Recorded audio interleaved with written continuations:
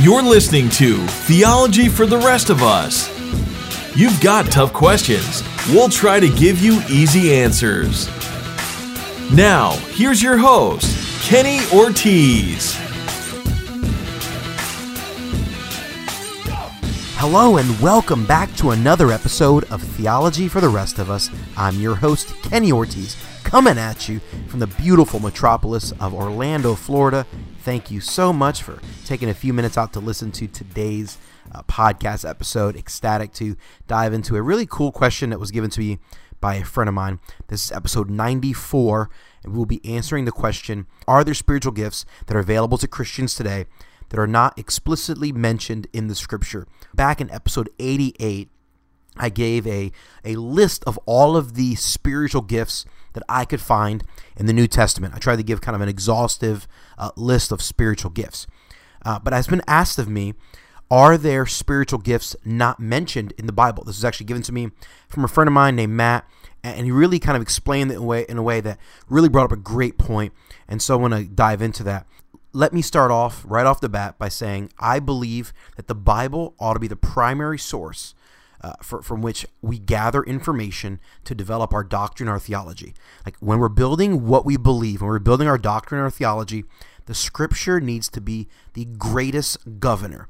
Now, with that stated, it doesn't mean that we ignore things around us that we observe and we learn, but we simply have to always observe those things in light of what the scripture tells us. And if there's a conflict, the scripture has the authority over anything we observe in this life. The reason why I start off by saying that is because this question is often asked based upon something that is observed within our modern church context, right? We walk into church and we see someone who is good at something. Like they seemingly are supernaturally gifted in a particular area, but that particular thing they're really good at isn't necessarily labeled in the Bible. It's not explicitly mentioned as a spiritual gift. So then this is what we do. We look around and we say, this person is good at this thing. It seems like a spiritual gift, but it's not mentioned in the Bible. Therefore, there must be spiritual gifts not mentioned in the Bible. You see what we do there? We see how we begin to develop our doctrine or theology based on what we observe. And in my opinion, I think sometimes if we build our doctrine and theology based on what we observe, I think that may potentially get us into trouble in some areas. Now, that doesn't mean that we ignore the fact that we do observe things all around us, right? And there are many, many cases where we can walk into our church or be a part of a local church and we can see someone that is seemingly supernaturally gifted in a particular area, but we don't necessarily see that exact thing mentioned in the scripture in the list of spiritual gifts. There are several examples of this, but I think the example that is most obvious, and my friend Matt actually mentioned this example to me, is worship leading. Like in our contemporary context, we typically have a worship leader, right? Someone who every Sunday morning leads the congregation in corporate singing throughout the worship service, singing to God.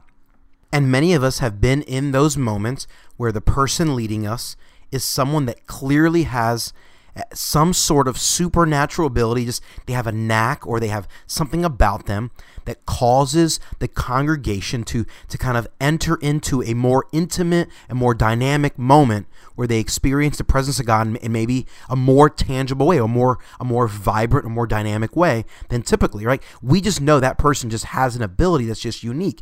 So is that a spiritual gift? Well, I think this is a great question because the Bible doesn't talk about the spiritual gift of worship leading. So the question is, are there things not listed in the Bible that can also fall into the category of a spiritual gift?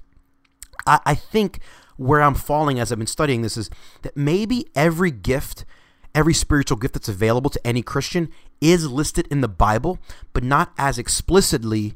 It's more in a category. So maybe worship leading really is a spiritual gift, but maybe it falls into one of the other categories. For example, maybe the worship leader actually has the gift of exhortation, and therefore they know how to exhort or encourage people to enter into a deeper form of worship when they're singing to God. Maybe it falls into the category of prophecy, right? Maybe it's a form of prophecy that maybe is slightly different.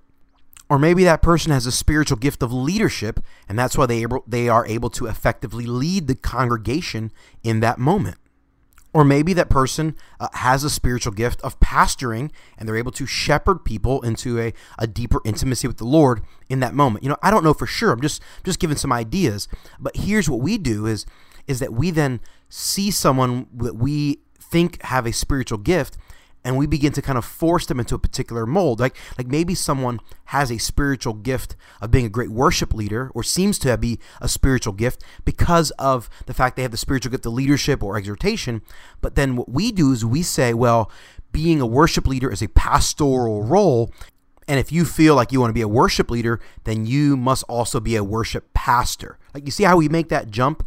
And what we might be doing is we might be taking someone who could be really good at being a worship leader because they have specific spiritual gifts, and now we're forcing upon them a role that they may or may not be spiritually gifted for.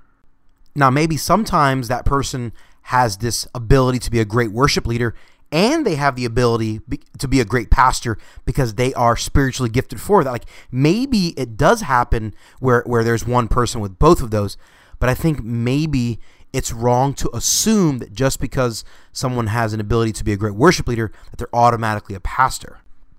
Now, there's no doubt, I think there are several areas where maybe in contemporary local churches, we do these. We may kind of take these big jumps. I'm using the worship leader example just because that's the one that my friend Matt mentioned to me, and I think it's a really good example. But again, I don't think it's isolated just to that. I think maybe we're guilty of this in a variety of areas within the grand scheme of the contemporary church.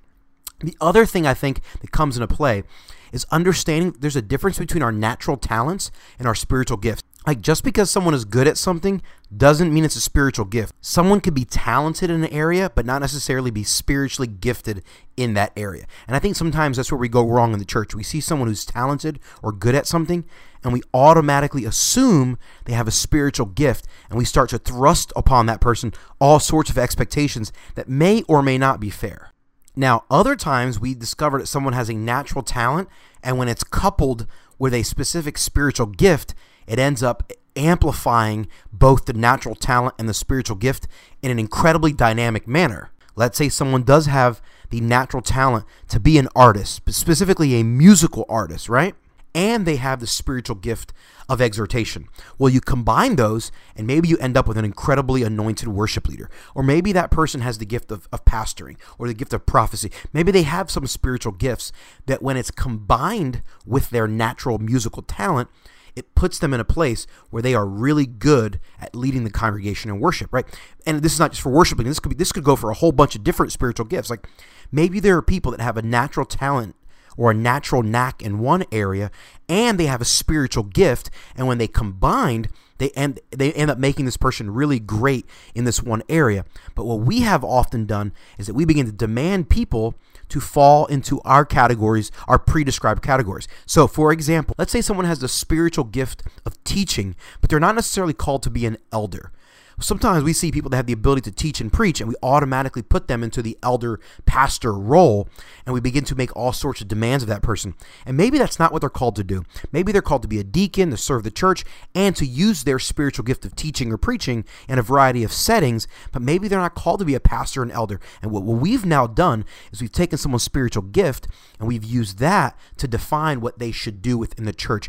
And what we're doing in moments like that is putting people in a situation where they're guaranteed to fail, but it's not necessarily their fault. It's our fault collectively as a church, because we have, in essence, shoehorned people or forced them into a role that maybe God never intended for them to step into.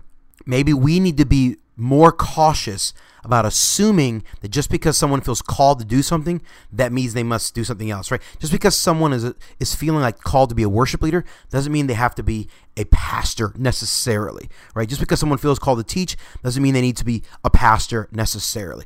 Or just because someone maybe has a natural talent of being organized doesn't mean they have the spiritual gift of administration. It doesn't mean they need to only serve in administrative roles within the body of Christ. So what's the bottom line? Here's my conclusion. Are there any spiritual gifts that are available to Christians today that are not listed in the Scripture? The answer is no. I don't believe that there's any spiritual gifts available to Christians that are not listed in Scripture. All right. So every spiritual gift that is available to a Christian today is outlined in the New Testament. However, I think we as Christians need to have a more flexible and more holistic view of the spiritual gifts and not be too narrow in how we view spiritual gifts within our modern church context. Thanks for listening to this episode of the podcast. I sure hope this has been helpful and insightful and encouraging. If you have a question about this episode or anything I said, please feel free to shoot me an email. Or if you have a question or a topic that you'd like me to address on the podcast, you can also shoot me an email. I promise I will do an episode on every topic that comes my way. It's heyortiz@theologyfortherestofus.com. That's HEYORTIZ @theologyfortherestofus.com. I'm Kenny Ortiz, and this has been Theology for the Rest of Us.